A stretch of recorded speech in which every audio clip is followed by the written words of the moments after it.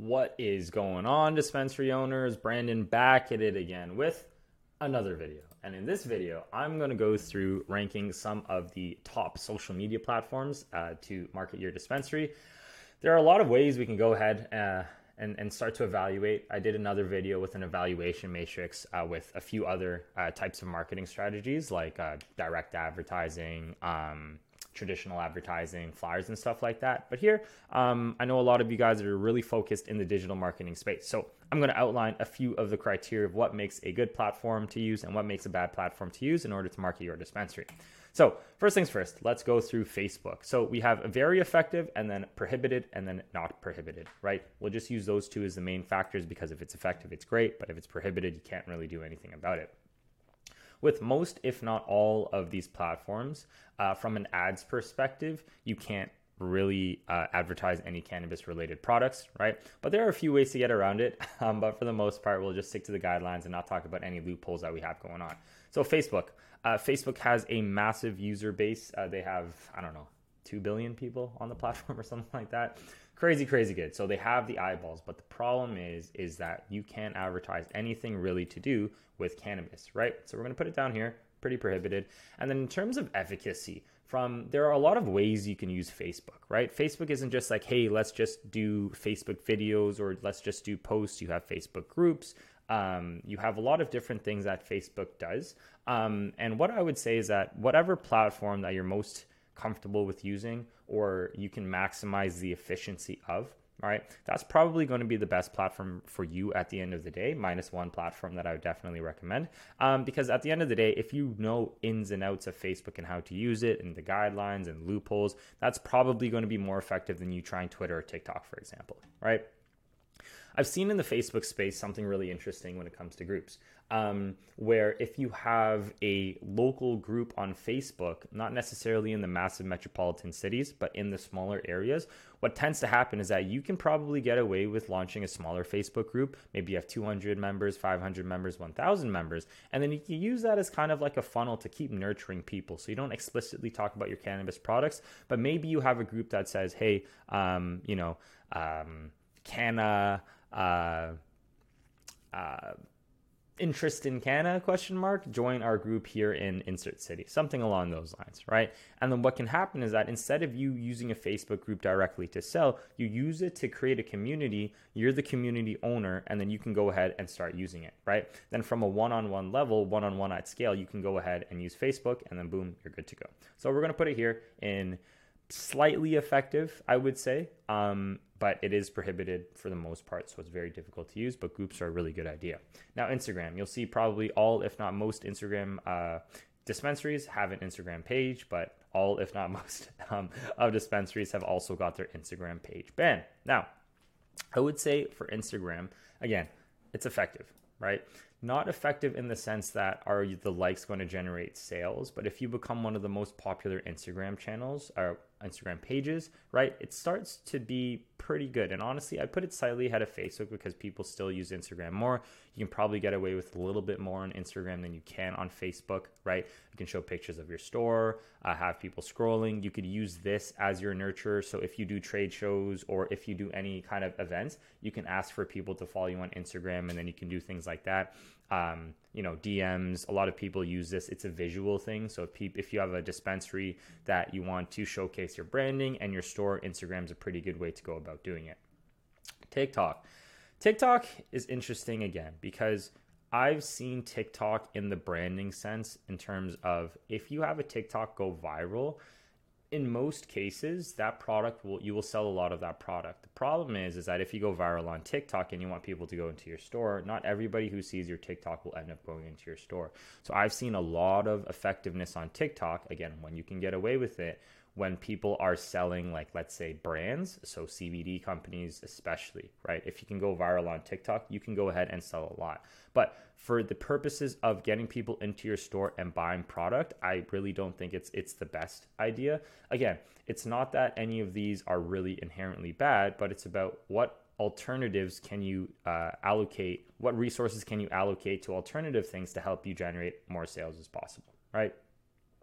Twitter is actually not prohibited at all. So unless Elon changed a bunch of things, the last thing I heard is that Twitter is allowing advertisers to go on here, and also just allowing the promotion of cannabis products, right?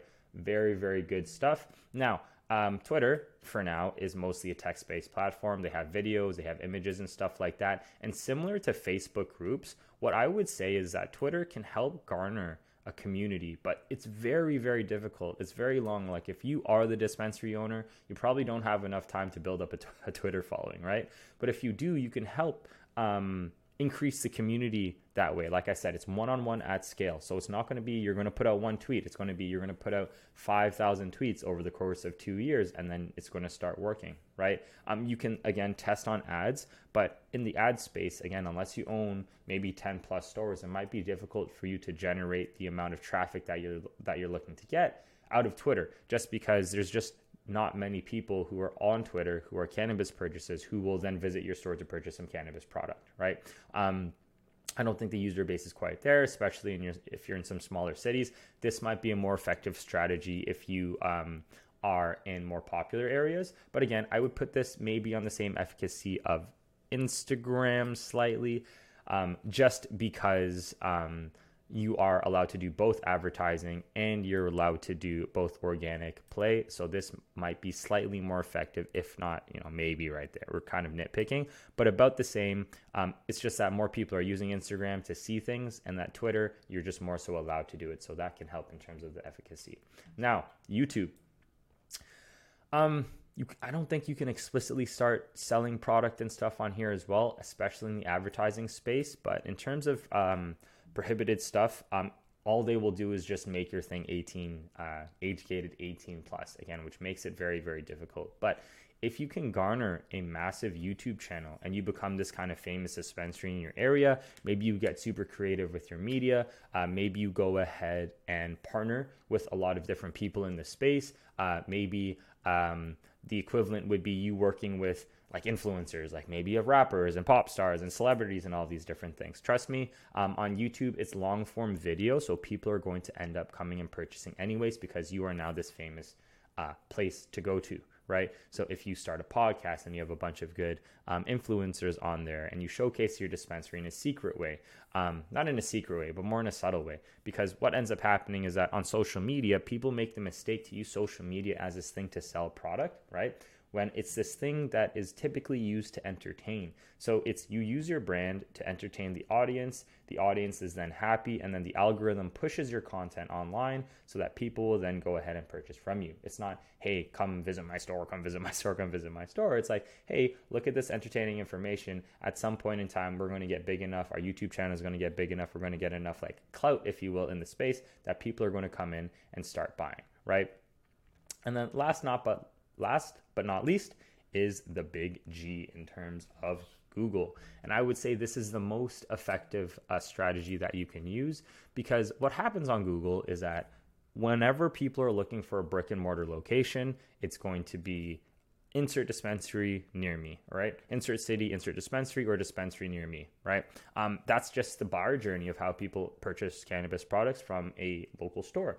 Because if anybody is trying to find a local store, what they do is they Google it, right? So if you're looking for a plumber, if you're looking for a roofer, if you're looking for an electrician, if you're looking for a restaurant, all of these things come through Google, and Google's absolutely the best way for people to find you, because people have high intent there as well, right? You're not going to type in restaurant near me if you're not looking for something to eat, just like how people aren't going to type in dispensary near me if they're not looking for product to purchase, right?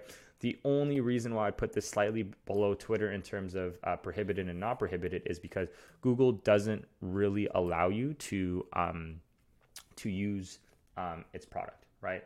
On ads, sorry. They don't allow you to promote cannabis product via ads, but we know it's super, super effective.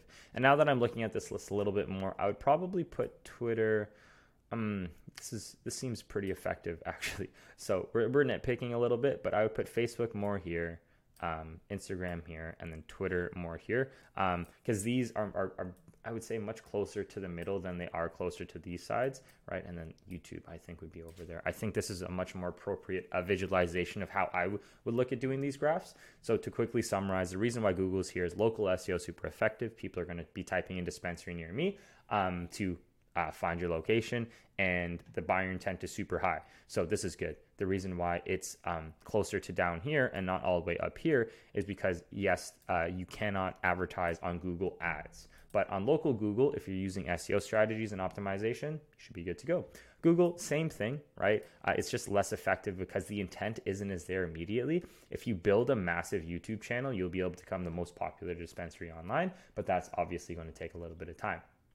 Twitter allows you to do ads and organically, so you can talk about your cannabis products here. But I wouldn't say it's very, very effective because, you know, you have to translate your words to visuals, and YouTube already does that for you.